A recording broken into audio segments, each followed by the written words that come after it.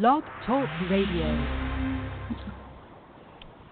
Hello. Kalen Patterson, Midwest Muscle, P4P Real Talk in the house. And this program is sponsored by P4P Muscle, the number one drug-free foundation in the world. And if you are a drug-free athlete with a solid foundation stand on and a vehicle to drive your goals like a Mack truck through ice cream, check us out at P4PMuscle.com. And now let's chit-chat with Amanda. Guys, yes, you read right. Yes, you read correctly. We have two very established and very understood individuals on this show to dispel a lot of myths, speak about their upcoming book, and also share with us what they have going on in the future. I'm talking about Peter Fitschen and Cliff Wilson. Yes, you heard correctly. They are on the show together. How does that happen? Well, they'll explain for themselves. Pete, introduce yourself, and then we'll get Cliff on and get this show started. All right. Thanks for having me. So I've been on the show before, so I know a lot of you probably know who I am. But if not, my background, so I've been competing in natural bodybuilding since 2004. I won my pro card in 2012. I also have a PhD in nutrition. I went to school for about 11 and a half years, getting 3 degrees related to this stuff. I got my CSCS, so I'm a certified strength and conditioning specialist, and I've been coaching full-time since graduating school. That's what kind of led up to, the writing of this book. Well, there you go. Flip? So I don't know if I've actually been on the P4P podcast with you guys before. I know, Kalen, we've done a couple of interviews before, but I think those may have been for – So for those that don't know much about me, I am also a competitive natural bodybuilder. I did my first show in 2008, and I turned pro in 2016. And then I started coaching full-time at the very end of 2011, and I've been pretty fortunate to work with some really good athletes. And so over the course of my career, I've had something like a little over 100 pro card winners and 9 world championships and something like 60 I can't remember the exact number, something like 60 plus pro titles, and Pete's one of those. So I am. I did win a pro show. It only had 3 guys in it, so I'm I'm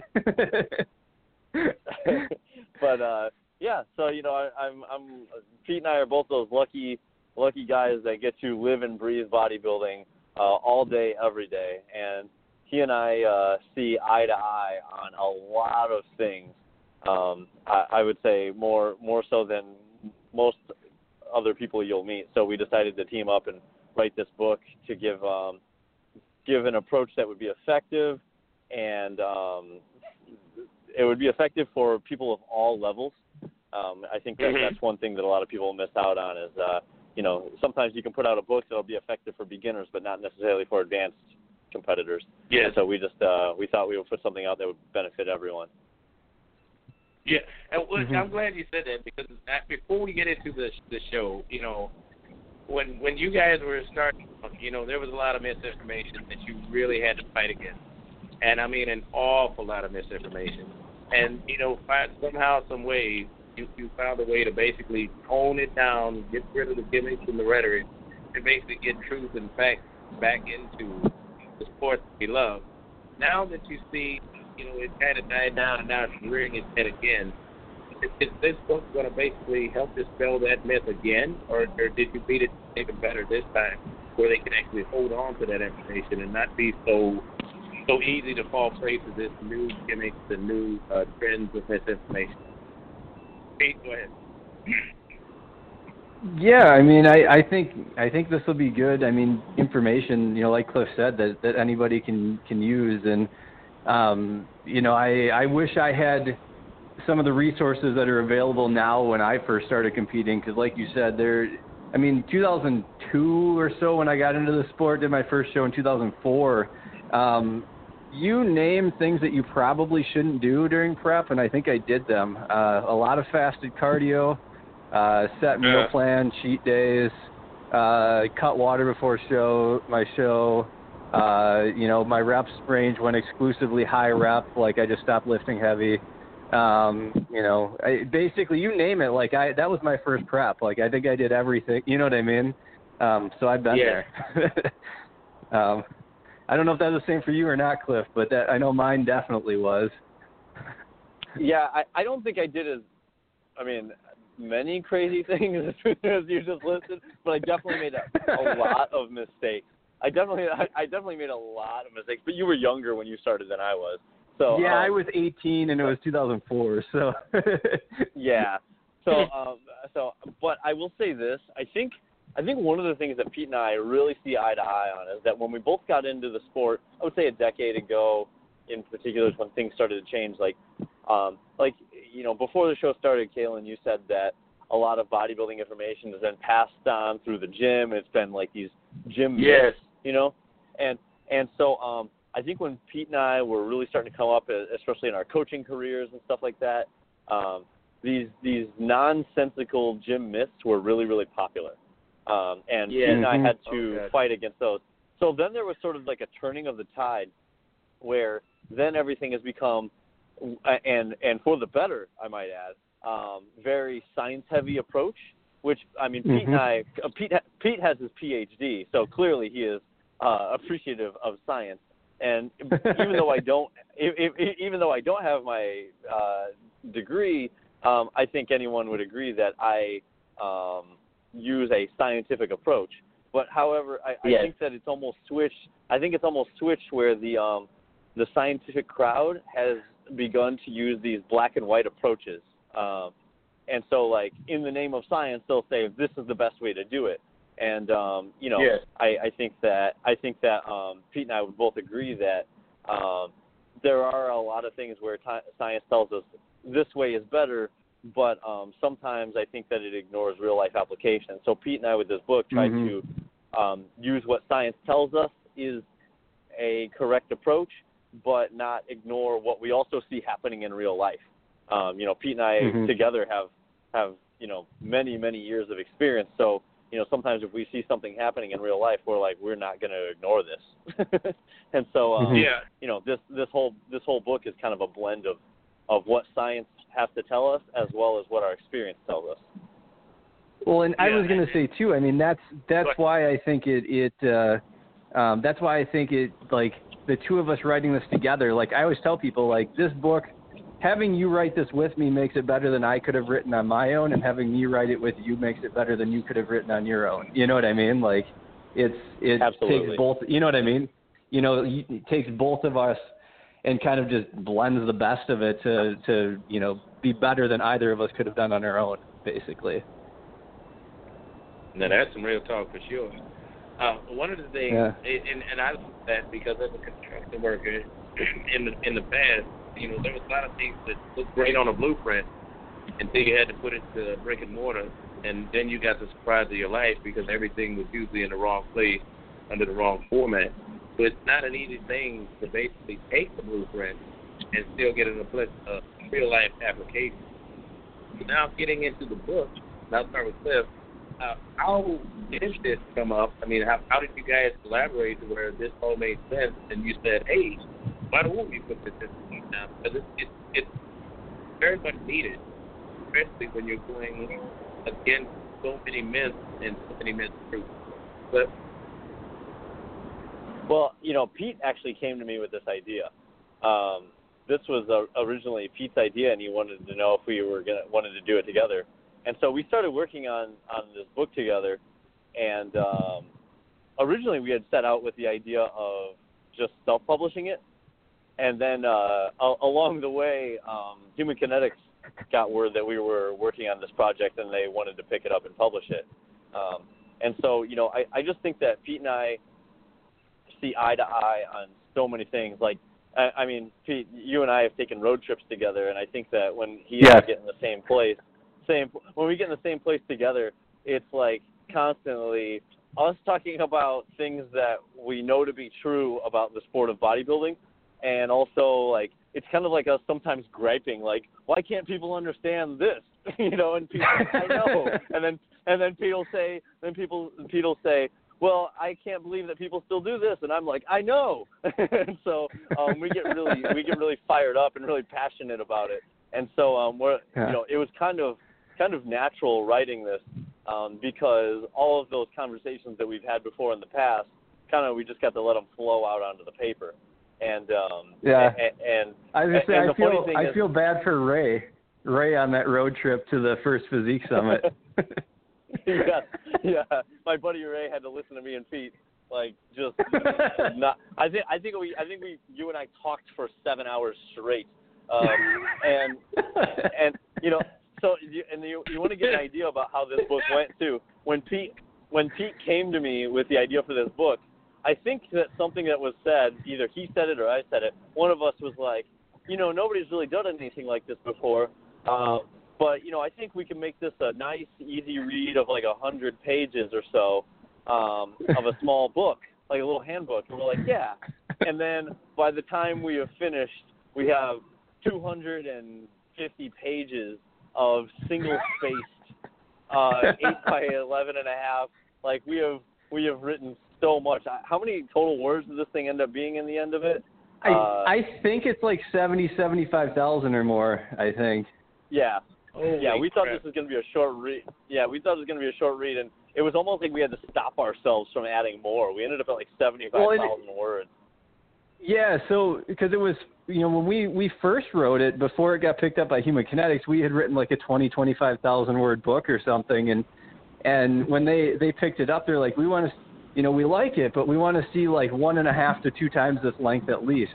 We're like, we can do that. So we sat down, we're like, what else do we want to add? Let's make this as good as possible. Before we knew it, it was 3 times as long, and Yeah. And they were like, great. Yeah, and this is a good thing because there's something that a lot of the people that follow P4P Real Talk is that we do a lot of road trips, and there's a lot of meeting of the mind, and it's so good that you guys can engage in that and share all the information that's being passed along those trips. Because even though the shows are great, there's a lot of backstory to them. And, you guys have worked, I'll let you guys put names out. You've worked with a lot of top elite natural bodybuilders. And it's not a small feat to do that. So you've got some of the best in the natural community.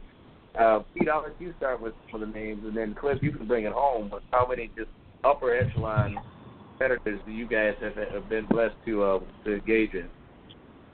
Yeah, I think Cliff's probably got me on this, but I mean, I have probably close to 10 pro winners at this point, and then probably 12, 15 pro card winners, something along those lines. So not quite where Cliff. I'm not in the triple digits yet on those pro card wins like Cliff, but I've worked with a number of competitors. I mean, people clients of mine that have won pro shows would be like Jess Orban's won a couple, Taylor Stevenson.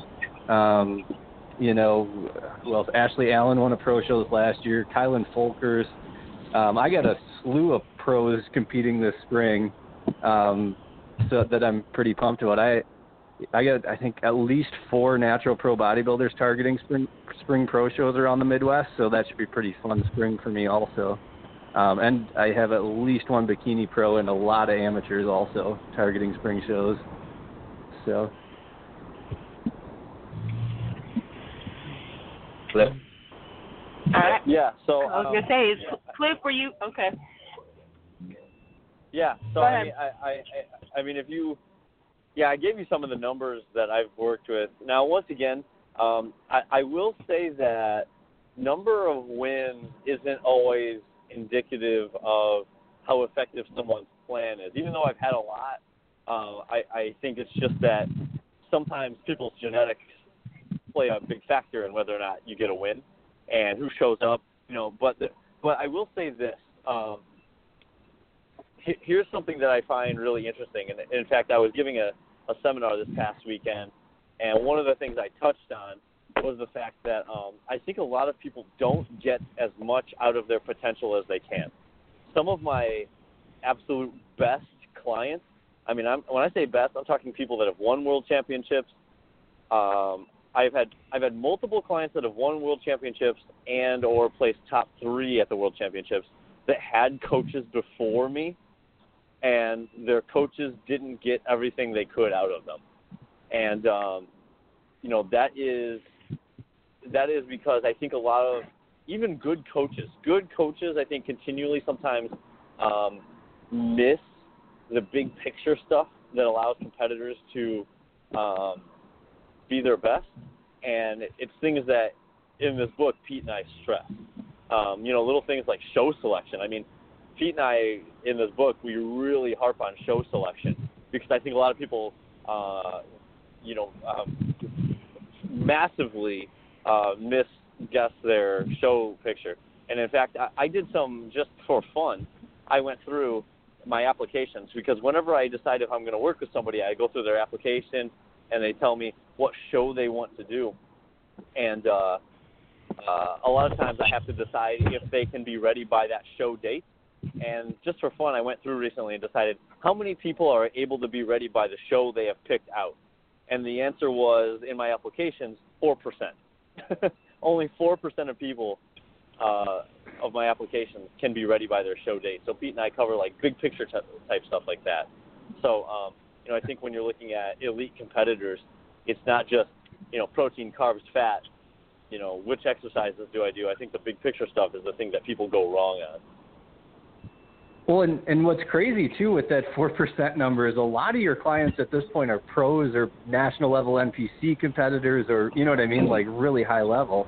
To have, you know what I mean, for the percentage to be that low is pretty crazy.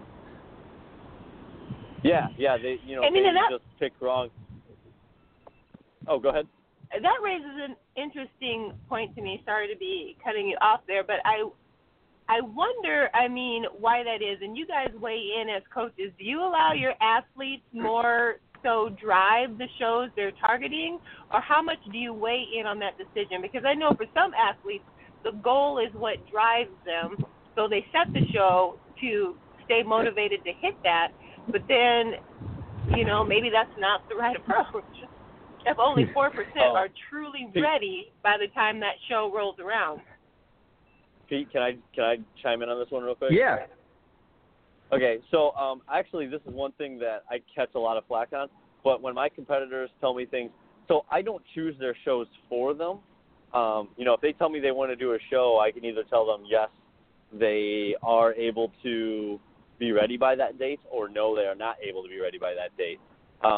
But for the most part, I discourage goal setting.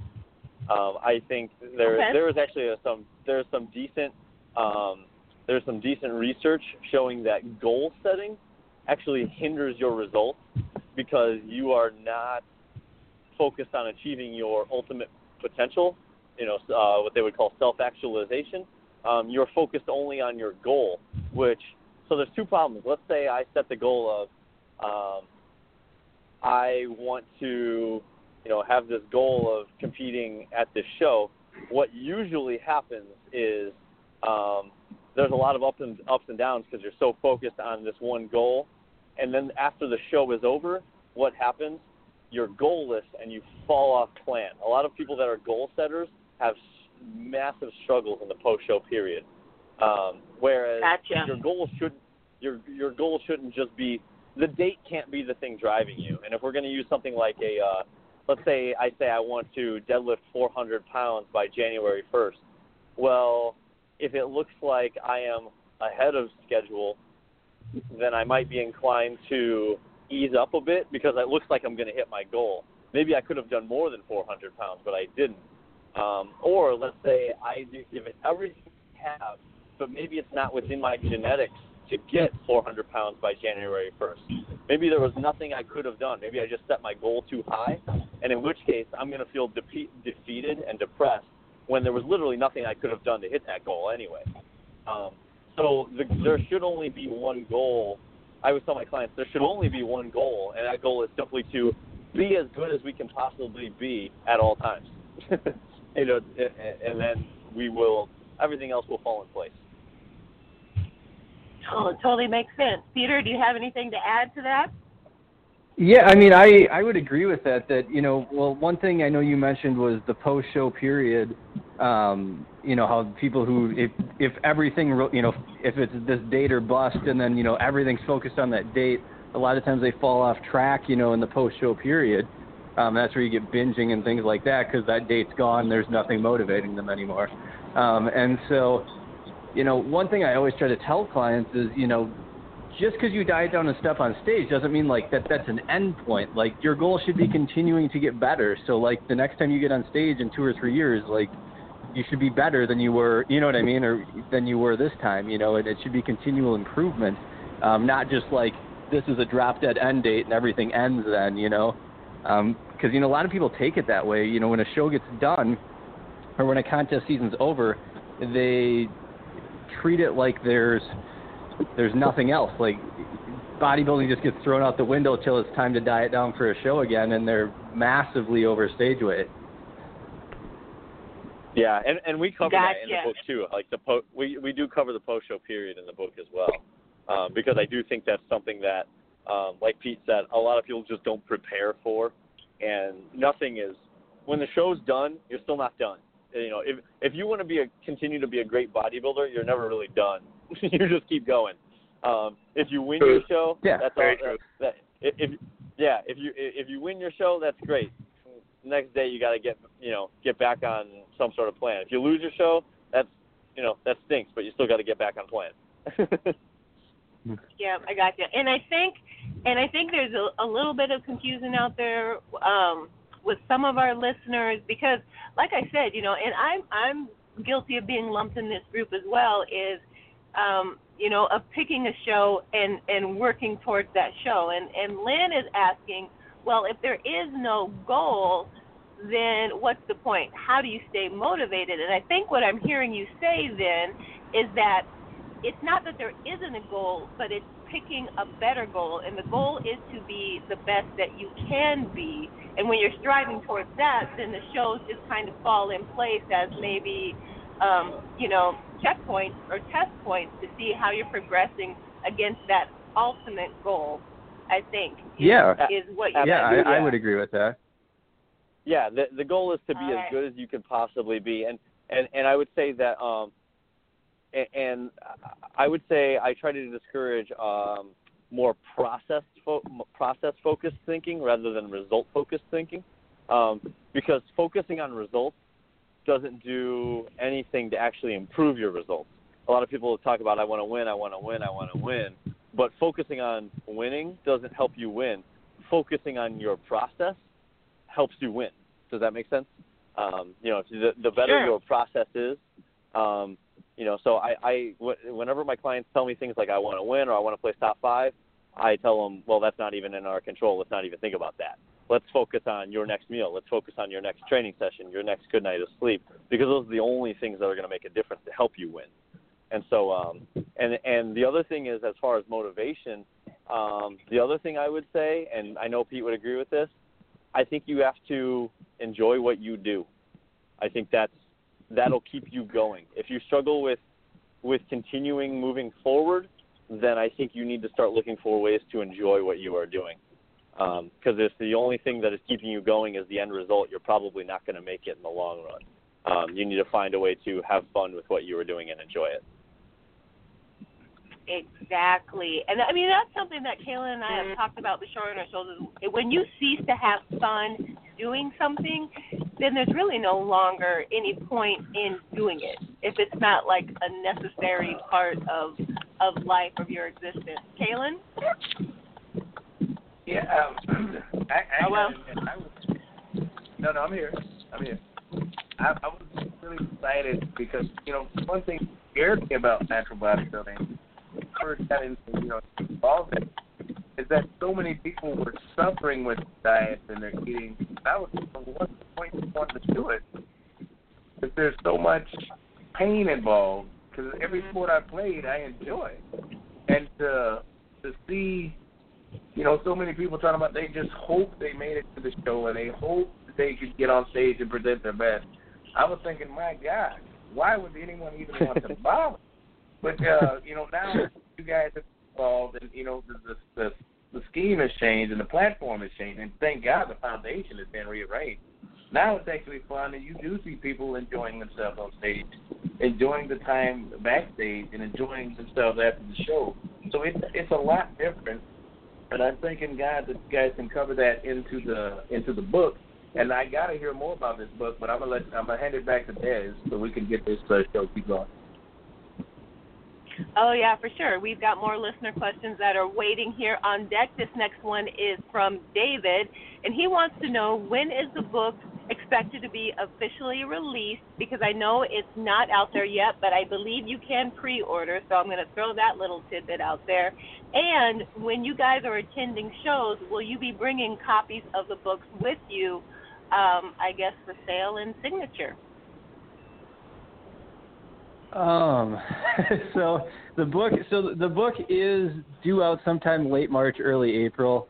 As long as all goes according to plan. A lot of this stuff from here on in is kind of out of our control. I mean, we have basically everything submitted, so it's more just the publisher finishing everything up. As far as bringing books to shows, I don't know what the process is with that, since we do have a publisher, and I don't know how that would work. That's probably something we'll have to look into down the road. But yeah, I mean, it'll definitely be out. Pre-order, I think, is up already on Amazon, I saw, and you can pretty much get it on any platform. I mean, I think that it's available for like Kindle and all of that as well, so, or hard copy or whatever. So anywhere that Human Kinetics books are sold or any form, you can get it in. Yeah, and I do believe that yeah, and like Pete said, some of the date is kind of out of our hands. We were talking about it before the show, but some people have like asked Pete and I, like, how come you're dragging your feet finishing it up? Pete and I have actually been done. We've been done with writing this book. By the time the book is released, Pete and I will have been done with our writing for a full year. It just takes a really long time to get a book. Yeah. Pete and I finished writing last April. But it takes a really long. Yeah, it takes a really long time to get a book published through a legitimate publisher, and especially with Human Kinetics, publishing a lot of textbooks and things like that. They have a pretty rigorous, publishing process. But the editing process. Yeah, the editing process and the review process was pretty insane. Like, sometimes Pete and I would submit something and they'd be like, great, we passed first committee review. We're like, oh, how many committee reviews do we have to go? And Well, I think you guys are reading our listeners' minds, because our next question is from John, and he was just wondering, from start to finish, how much of a headache was it to get this book pulled together? I wouldn't say it's a headache. It's a lot of work, but I mean, I think, I don't know if Cliff would agree with this or not, but I think getting a publisher on board definitely helped, because there's a lot of stuff we didn't know. Like, we knew the content, and so we could write the book, but like a lot of the other details, like the professional editing and making it look all nice and printing it and distribution and marketing and all that stuff, like, we don't really, that's not our area of expertise, and I mean, we could probably try to figure it out, but I don't know if neither of us had time to do that. So bringing them on board made it a lot easier, because we just, like, a lot of our work was just, I mean, writing the book and collecting pictures and just submitting stuff. Like, that was pretty much our only job with this, which was nice. Yeah, I absolutely agree. With bringing the publisher was great, because like, the way I would describe it is, Pete and I were great at knowing the content, but we had never really put a book together. And it was kind of like, when people hire us as coaches to take them into a bodybuilding show, it was kind of like us hiring a coach to help us put together a cohesive book. And they really, they helped us make a better book than we would have made on our own. Absolutely. And definitely. So, and we include a lot of things that, that they have the process for creating great books, and they helped us, they pushed us to make a better book in the end than we would have made on our own. Absolutely. Yeah, and I think the cool thing is too, since they're the publisher for the National Strength and Conditioning Association. I think there's talk of making like continuing education course out of our book potentially, for like a CSCS cert or something like that. I don't know that's not, I don't think, in writing or done or anything like that yet, but there have been talks that might be happening also.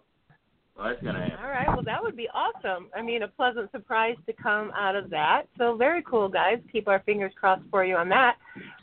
So the book's not out yet, but we've seen the cover, and I see that Sam Okunula is on the cover of the book. So can you give us, a little sneak peek as to some of the athletes that you featured, and maybe a little bit into how you chose who you included in your book? Pete, I'll let you take that. Okay. Yeah.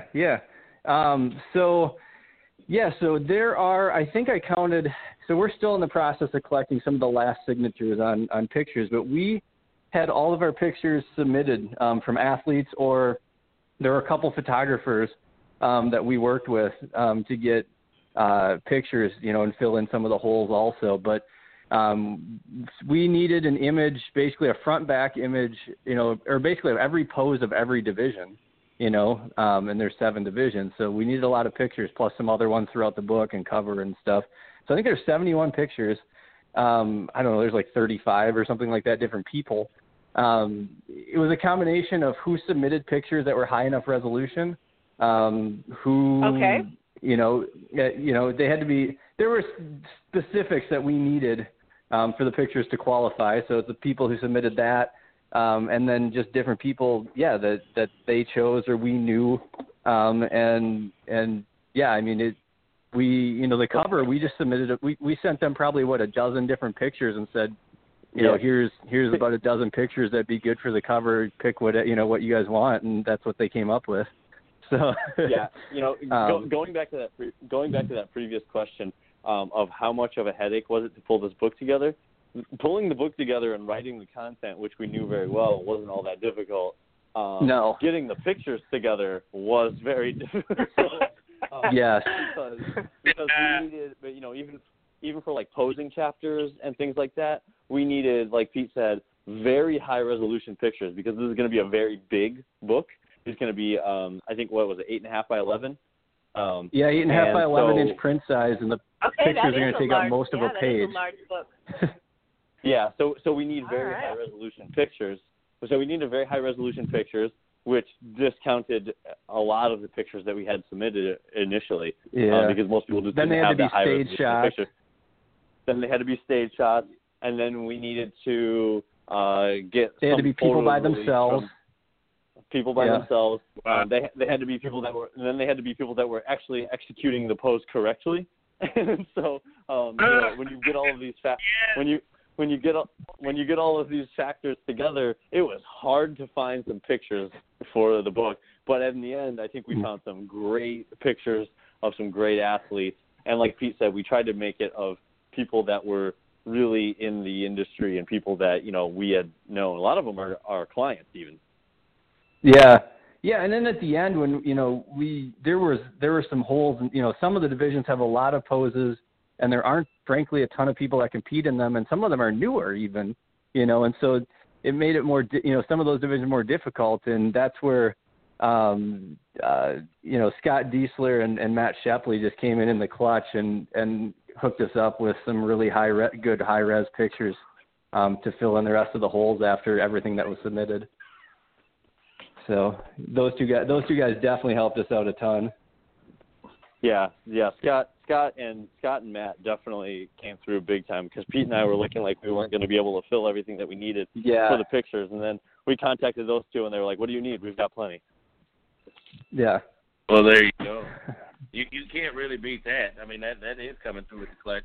But still, I don't want to, bypass the enormity of this situation, because this is big. This is really big for, Love Real Talk, Love Life Show.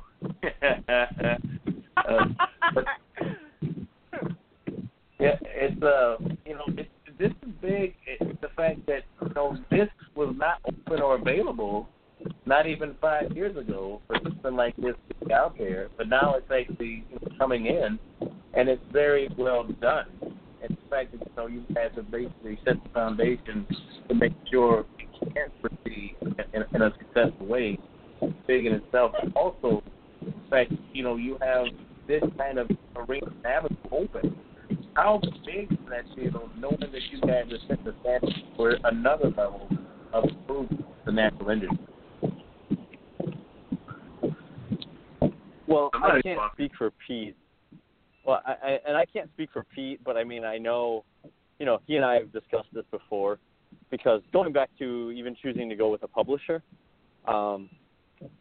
Pete and I knew that we probably could have made, we realistically, and we'll just be honest, I know we could have made more. Pete and I could have made more money had we decided to release this thing as a self-published book.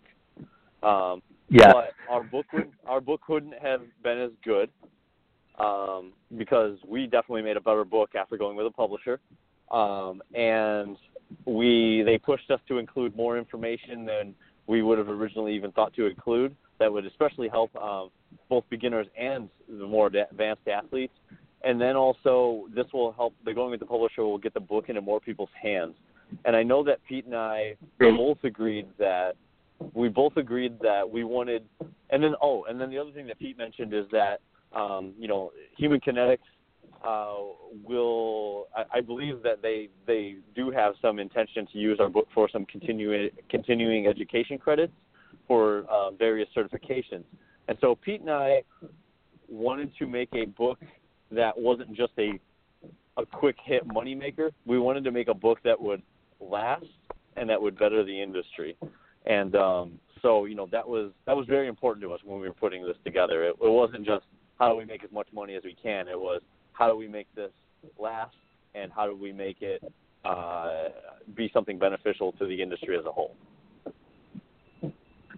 All right, very cool. So my mind travels to the two of you as coaches. How do you see this book enhancing your business as trainers?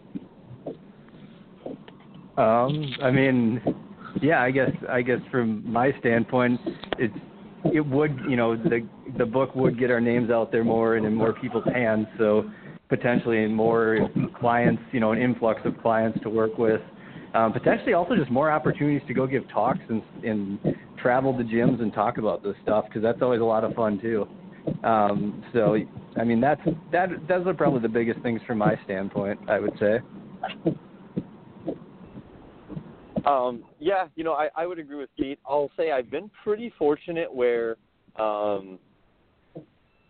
for the last few years, I'm usually pretty full with clients. So I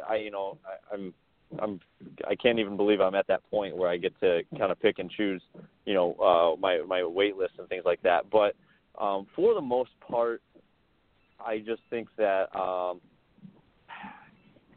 there are still people that doubt that the type of approach that Pete and I use can be used by a variety of people, and I think this book will kind of clear up some of that.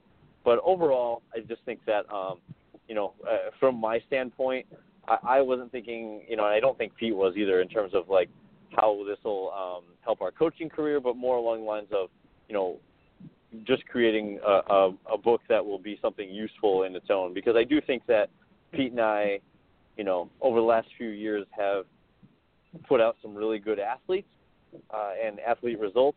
So hopefully when people look at, hiring us as a coach, they'll also look at what we've done with our track record. And hopefully before they buy the book, they'll even see that we've, really put some good athletes on stage and at their best. And so, I hope that we can just kind of continue to do that. Yeah, and I mean, I think too, the fact that there's enough information in this book that, maybe someone who couldn't afford to work with one of us as a coach could at least buy the book and have, kind of be pointed in the right direction. Oh, absolutely.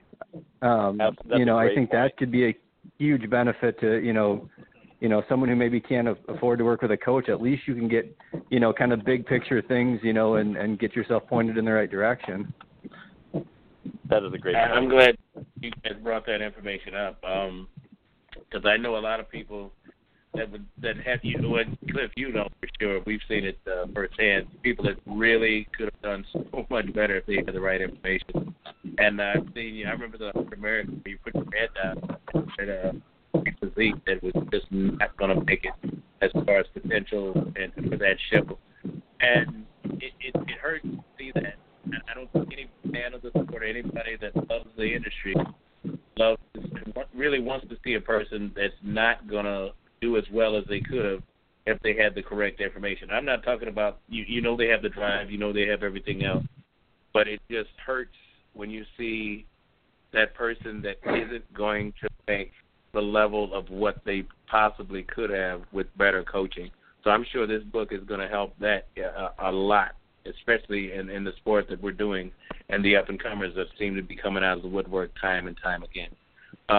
With that, being understood, is that a motivator for you writing the book, or is that something that just kind of fell into place as you were going about it? I mean, getting the information out something we wanted to do.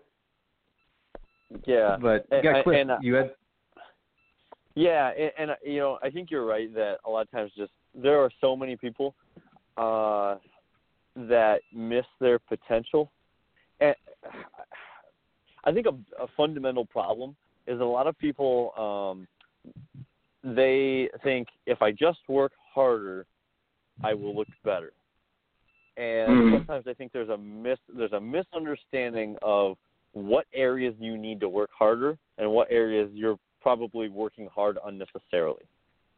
And Pete, how many times have we seen it where people kill themselves trying to get into a show because they're working hard in all the wrong areas. The things they're working hard at are just the wrong areas to work hard. And so they get into their show, they've killed themselves, and they still don't look very good. And so I think, and then usually those people end up quitting. I mean, I think you'd agree. Those people don't last more than a show or two. And so, Pete and I, you're looking at two people who love this sport. Pete and I just love bodybuilding. It has made our lives better on every single level. It's made us better, physically and mentally. I think that he and I would both agree that we're just better on every level. And we've gotten a lot out of it. So when we see people that give so much effort towards it, but don't get the results or the positive benefits from it that we are seeing, something like this is a chance where, and I know Pete, like Pete said, not everyone can afford a coach. Not everyone can get the coach they want to work with. Maybe they're full or, the prices are too high. But this book will be a chance because Pete and I also touch on mentality in this book as well and taking the proper mentality through the process. So I think that this book will be something where we can tell people, all right, what areas do you need to work really, really hard in and what areas might you be working too hard in? And it'll allow people to put forth the effort, get those results, and get all of the positive benefits that they may have been missing out on. All right, yeah, I was gonna say too. I think Cliff, you can probably relate to this.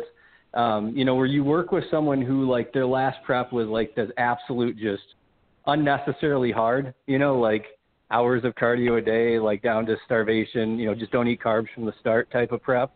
That was their last prep. Then they work with you, and oftentimes they ask you like, I don't feel like I'm doing enough. Should I be eating less? Should I be adding more cardio? Like they almost think like they're not doing something right, but they're actually progressing and end up looking better oftentimes. All right. Cool. I think that's so important. I think it's good for our listeners to hear is that you can be working your butt off, but just not be working in the right areas. And that happens. And it's not uncommon. And I know sometimes people think that, this athlete's been trying and trying and trying for their pro card for such a long time. And then all of a sudden they finally get to the point where they earn one, and they're wondering, well, what the heck? How come all of a sudden now they're getting it? And it's because they finally worked long enough that they managed to do it. But had they had the right information, they probably could have gotten there a little bit faster. So it's a good understanding that you guys are laying down here. One quick question, and we're going to bounce back to the book, but we have some questions about you two as athletes yourselves, and this one is from Jake, and he's wondering, now that the book is out of the way and things have settled down a little bit, has writing this, motivated you guys to jump back on stage, or has it kind of scratched an itch where you don't feel that need so much anymore, and right now you're in a educating and sharing phase, and that's all you need at this point? Say, Cliff, you just competed. Yeah. So I won my pro card in 2016, and then I was actually writing a lot of this book while I was in contest prep. I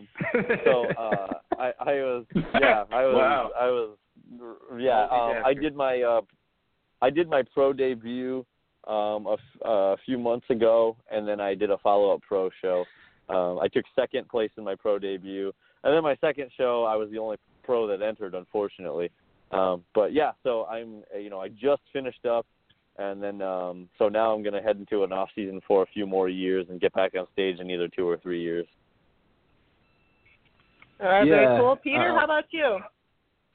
So I won my pro card in 2012. I finished my PhD in 2015, so I did my first pro shows in 2016. But the last two times I took an off season, I went 4 years between shows. I went 2008 to 2012, and my physique improved leaps and bounds. And I did the same thing between 2012 and 2016, just leaps and bounds improvements. So I coming out of 2016, I knew I was going to probably wait till 2020, and that's still the plan, is probably early 2020. It's easier for me I'm probably going to be doing early in the year, probably as early as I can, because it's just, with clients and things, it's easier for me to compete early, or be dieting for shows over winter when there's not shows, and compete early before a lot of my clients really get going for the year, so that way I can kind of focus on them more. But that's what I'm probably thinking at this point. As long as all goes well, I'm probably roughly a year and a half-ish or a little less out. All right, so there you have it, folks. You can be watching for these guys along the timelines they just shared. This next question is from Brenda, and she wants to know if you are planning to do a follow-up to your book, but with John Gorman. You mean like a second contest prep book? Yep. Oh, no, John and I are great friends, but, and I think we have a lot of similarities, but one of the reasons I decided to write this book with Pete is that I think that in terms of who I see 100% eye to eye on, because John and I have significantly different methods, and so I see a lot more eye to eye with the approach with Pete, and honestly I think that when this book comes out, people will see that pretty much everything is covered. So I don't even know if there'll really be anything else to cover after this one. Yeah.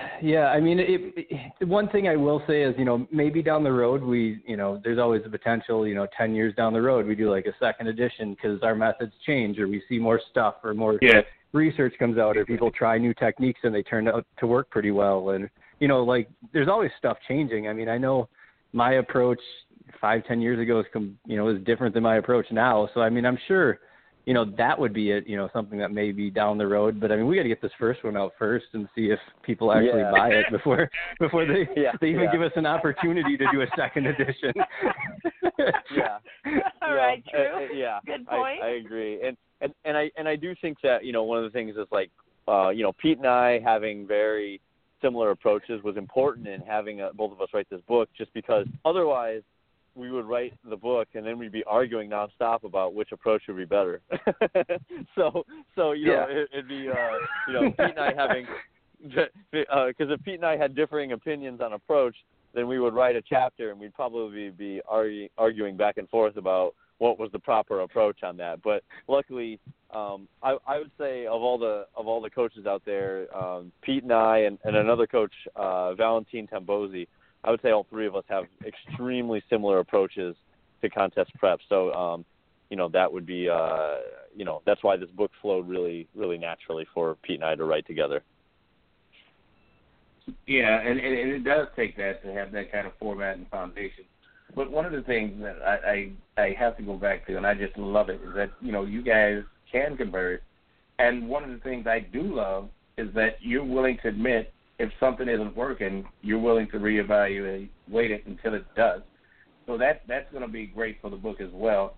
Now, as you've gone through the years, and like Pete was saying, where things have changed, and you realize, well, there is a better method to do it, how quick are you to take that from just the understanding to actual application? I'll start with Cliff on that. It's funny that you asked that because the talk that I gave at last year's Physique Summit, and then I actually just did the talk again this past weekend. I was in Vienna, and I did a seminar there.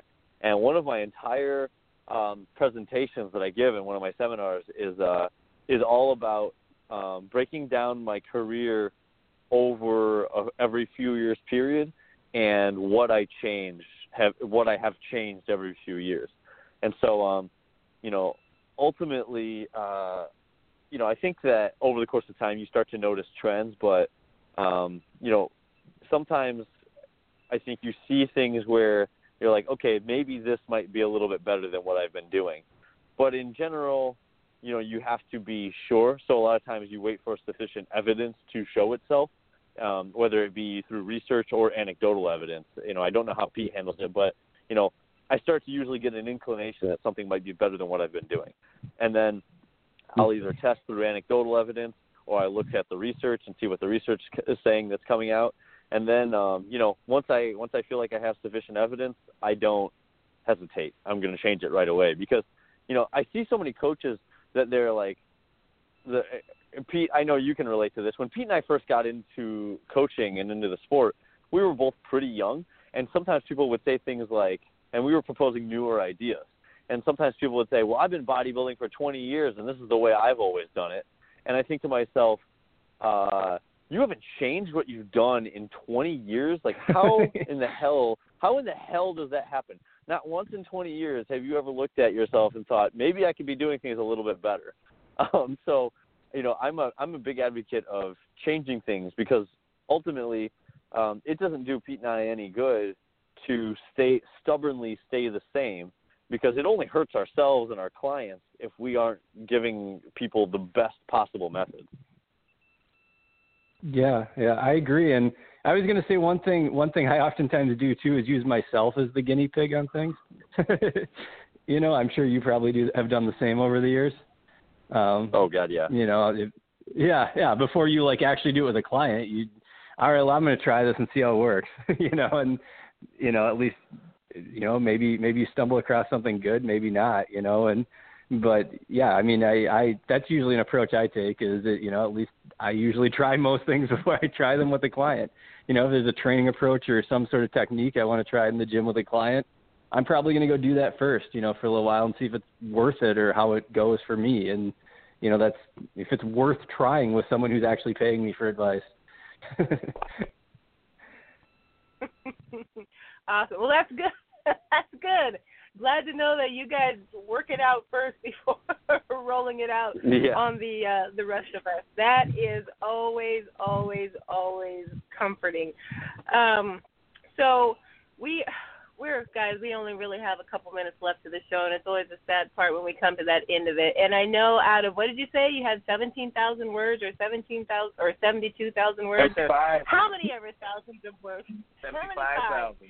That you had. So I'm going to ask you to do a very difficult job and just pick out either one or two apiece, either your favorite or you think the most valuable takeaways from your book. And it doesn't have to be real in-depth, just the highlights, but just enough to tantalize our listeners so they're going to be out there on Amazon purchasing their pre-orders as soon as we get off of this off of this podcast. So lay on us either your one or two top things that you think are most important from your book. I would say that there's a lot of other stuff besides nutrition and training that make you a good bodybuilder.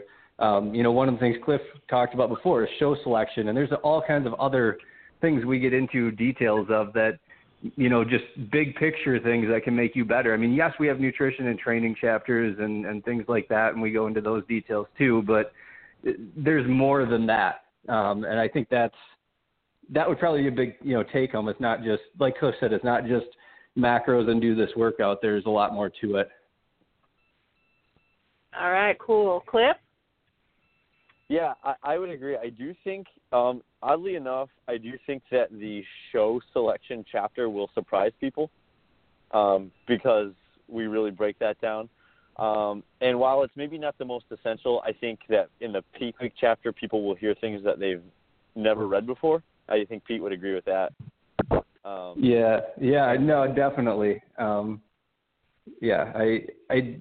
Both of us have done some fairly extreme peaking approaches. You probably more than me, but I've definitely done some of them too.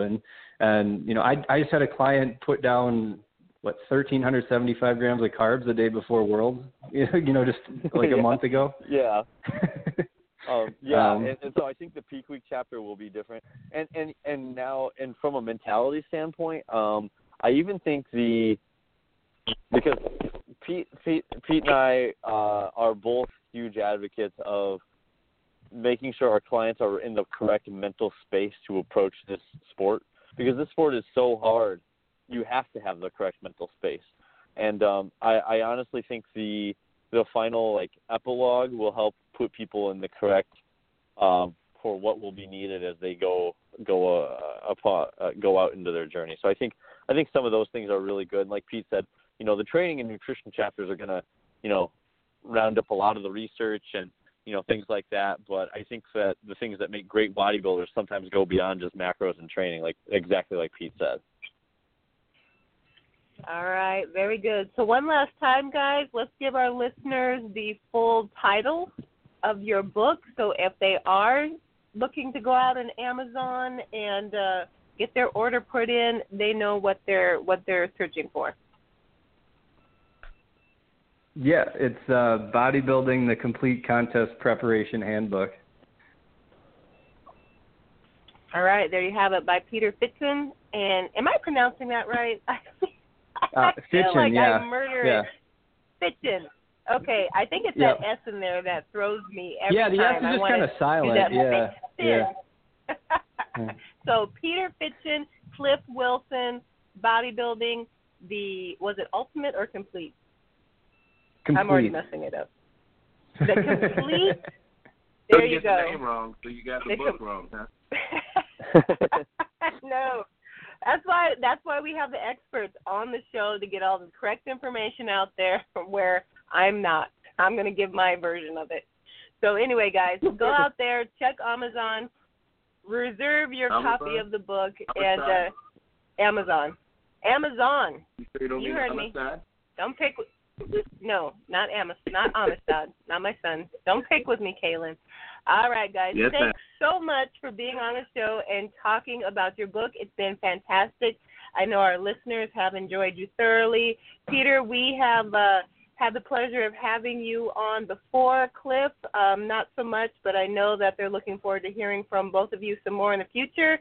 So hopefully we'll get a chance to get you guys back on and talk about some different aspects of natural bodybuilding. For sure. Awesome. Thanks for having us on, guys. People. Hey, no problem. So with that being said, listener land, on behalf of our authors tonight, Peter and Cliff, the boys from P4P Muscle, Kaylin, myself, your body is a temple. With Snickerdoodle.